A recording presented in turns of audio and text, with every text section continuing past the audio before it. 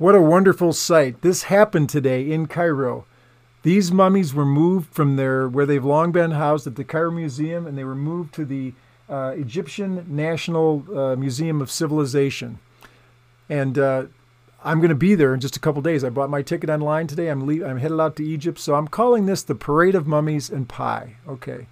So Phi and Pi are interesting Greek letters that refer to constants, and Phi is often talked about in relationship to the Great Pyramid in Giza. So here's Hemiunu's tomb, the architect of the Great Pyramid, and if we go along the southern border of his tomb and make this rectangle, we can find that it's defined by the center of Khufu and by the center of Khafre, and the middle of Menkaura up is its side. So incredible. So now let's do this other rectangle here that's defined by the center of Khafre and the middle of Menkaura. Okay, so basically those are in phi proportion to each other, those two rectangles. It's built into the Giza Plateau. The Great Pyramid, we can look at it either in proportions or in the actual cubits. The actual cubits, it's 356 royal cubits in the apothem, 220 in the half base, and 280 royal cubits is the height of the actual height of the Great Pyramid. Now in proportions, the apothem, if we say that's phi, then the height is the square root of phi, and the half base is 1. Incredible, a phi pyramid. It's so powerful, so interesting. So as I said, the lower rectangle's in phi proportion to the upper larger rectangle. The idea of growth is built into this. The Great Pyramid is also a phi proportion pyramid, as well as a pi pyramid. But how is it a pi pyramid? I wanted to search this out. I wanted something that was neat, like the phi, phi, root of phi 1. I wanted something clean like that. Now we know this. We know that the Great Pyramid squares the circle in terms of circumference. So if we take the height of the Great Pyramid right there, just take the height, and then we take the base of the Great Pyramid, okay, then the perimeter of the base equals the circumference of the circle formed by the height of the Great Pyramid. So incredible. We know that pi is there because the circumference and the base, okay.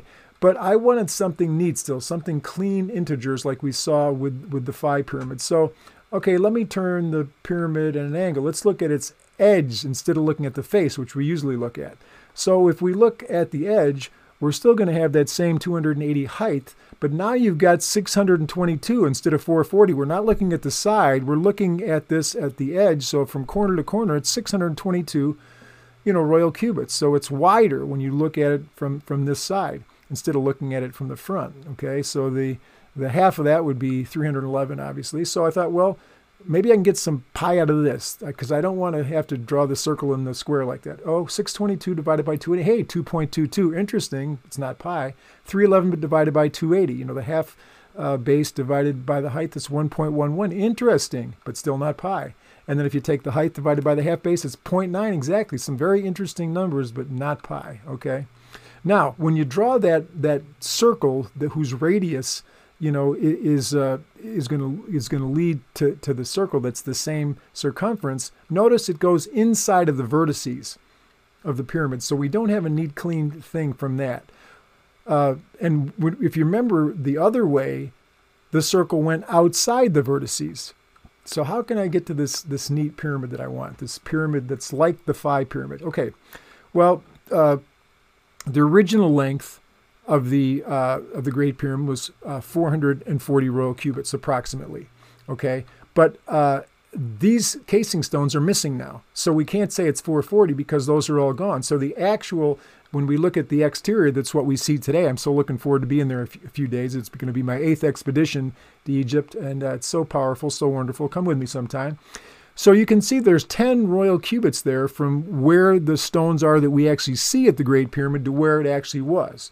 So if we subtract that from both sides, then the current length of the Great Pyramid is not 440, which you see in a lot of the ideal pictures of the pyramid. It's about 419 royal cubits based on what I just showed you. Okay. So as I said, geometricians often show the Great Pyramid as a phi pyramid proportionally. I wanted to see if I could get a pi proportion going here. Now there's the neat phi proportion we talked about. Phi for the apothem, square root of phi for the height, and then 1 for the half base. So I assign pi as the proportion to substitute for the Great Pyramid's current height, which is 261.7 royal cubits. It's not the 280 because we're talking about what's actually existing there. There's no pyramid on the top, no pyramidion.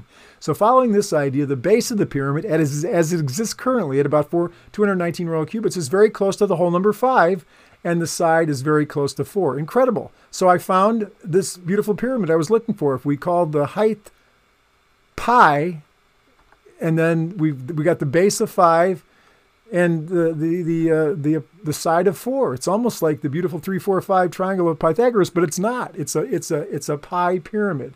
So I've never seen this before, so I consider this a major discovery, but I'm sure others have probably noticed this. But finding it for myself makes it feel like a wonderful discovery. So I'm amazed, as always, at the wisdom embedded in the Great Pyramid. Something else really amazing from this, I think, is that the half base would be 2.5, okay? Which is the square root of 2 times pi, which is in theory the finite sum of the infinite product. Now that seems impossible that the infinite product could have a finite sum, but that's what some mathematicians say. Unbelievable. All right, so the meaning of pi. Well, pi is infinite. It goes on infinitely. All birthdays are in it, I think. All numbers are in it. All truth is encoded in its endless numerical march. No one can ever eventually know it or understand it. It's infinite. It's too great. Although we can practically use it, 22 sevens, 3.14159, even though it's infinite, it's usable and knowable in that sense. So a circle appears from pi. Pi has this magic. It turns a line into a circle. Eternity. Powerful. Okay? Powerful. Circles from pi. Okay? So we start with a point.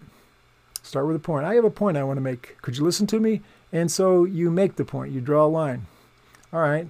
And then from that, apply pi. And when you apply pi to that thought, oh, bingo, a circle appears. Wonderful. Okay? That's eternity.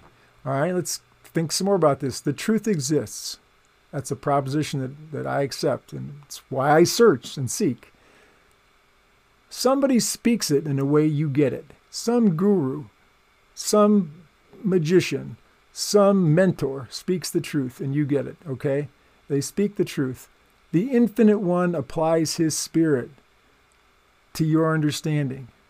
That's pi, okay? The Alpha and Omega appears. The circle is an ancient symbol of God and heaven, as the square is a symbol for earth. And so, eternity as a gift. So, Hatshepsut, Ramses, I noticed today that you were carted by a vehicle from one museum to another in the Parade of the Mummies. What I want to know is, did you find what you were looking for in the next life? Because a mummy, that's not much of a life. We hope that you have life beyond the grave. That's the great hope of pi in a circle in the Alpha and Omega.